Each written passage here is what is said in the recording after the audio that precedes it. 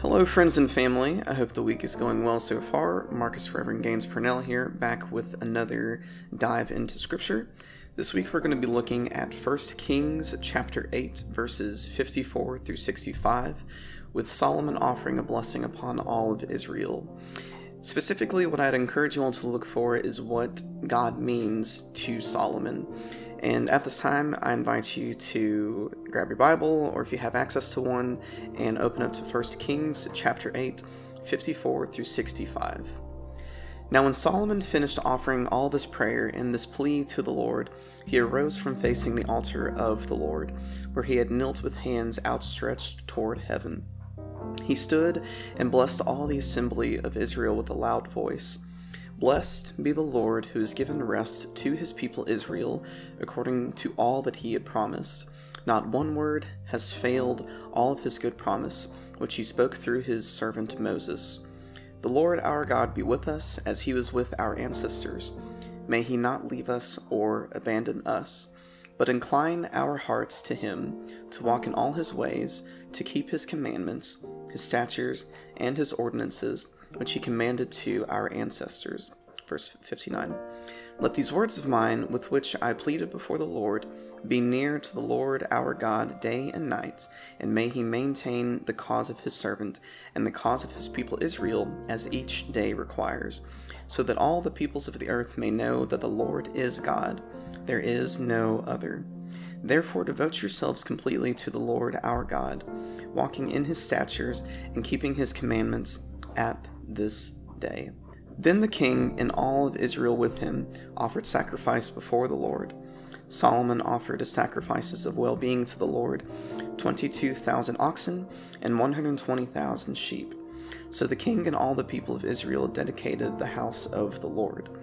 The same day the king consecrated the middle of the court that was in front of the house of the Lord, for there he offered the burnt offerings and the grain offerings and the fat pieces of the sacrifices of well-being, because the bronze altar that was before the Lord was too small to receive the burnt offerings and the grain offerings and the fat pieces of the sacrifices of well-being. In verse 65. So Solomon held the festival at that time, and all Israel with him, a great assembly, people from Lebo-Hamath to the Wadi of Egypt, before the Lord our God, 7 days. This is the word of the Lord. Thanks be to God. Now, as always, I'd like to ask you what personally stood out to you. Not only thinking about that, but going back to what I wanted us to notice, let's take a look at how much God means to Solomon. In one sense, Solomon gives praise to God. Seems pretty obvious, right? But more importantly, Solomon wants Israel to give praise to God. In his loud voice, what I would imagine sounding very bold and confident, Solomon reminds Israel of who God is and why God is worthy of praise. Now, if you read or listened to our study from last week, then this will probably sound pretty familiar.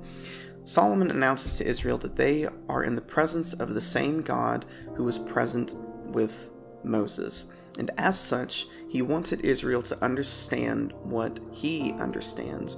God is a covenantal, promise-keeping God, therefore making God worthy of receiving praise. Now, in another sense, Solomon makes a petition or request to God in verses 57 and 58. The Lord our God be with us as he was with our ancestors. May he not leave us or abandon us, but incline our hearts to him, to walk in all of his ways, to keep his commandments, statutes, and ordinances which he commanded for our ancestors. Now, it's as if Solomon is asking God to not only draw near to Israel, but for Israel to remember to draw near to God. If there's anything we would need to remember here, it's the fact that Israel's relationship with God is a bit of a roller coaster. Israel's had its highs in drawing near to God and remembering the very promises that God made, along with its lows and valleys in settling for idols, pushing God away, and essentially placing their faith elsewhere. And it's as if Solomon seems to be aware of this pattern in Israel, hence him making this petition to both God and Israel. So why then does Solomon make this seemingly, if you will, repetitive petition to God? We can see this in verse 59 with Solomon wanting God to listen to this prayer so that, in verse 60, all the peoples of the earth may know that the Lord is God. There is no other.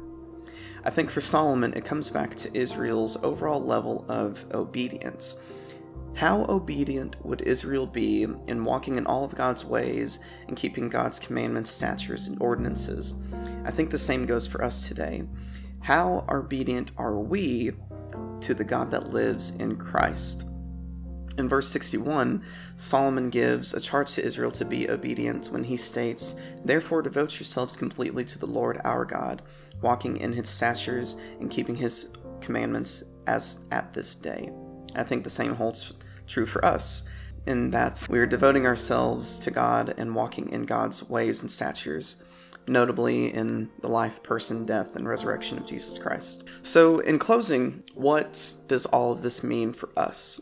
I think largely it begs the question of how much we want God. How much value do we ascribe and attach to God? How persistent are we in pursuing God? Do we resemble Solomon in how much attention we give to God? Obviously, we're not offering sacrifices and burnt offerings and grain offerings, but are we offering things like our time, our energy, our good-hearted faith efforts in pursuing God? Are we doing things like seeking first the kingdom of God and God's own righteousness, like in Matthew 6:33? But I think all of it comes back to how much we want God, and how much do you want God? Thank you so much for taking the time to listen / read. I actually said / to either read or listen to the study. I hope it's both encouraged you and challenged you to take action and to do something in your faith walk, and notably beg the question and challenge you to really consider how much you want God. But until next week, I pray that the peace of Christ would be with you and yours.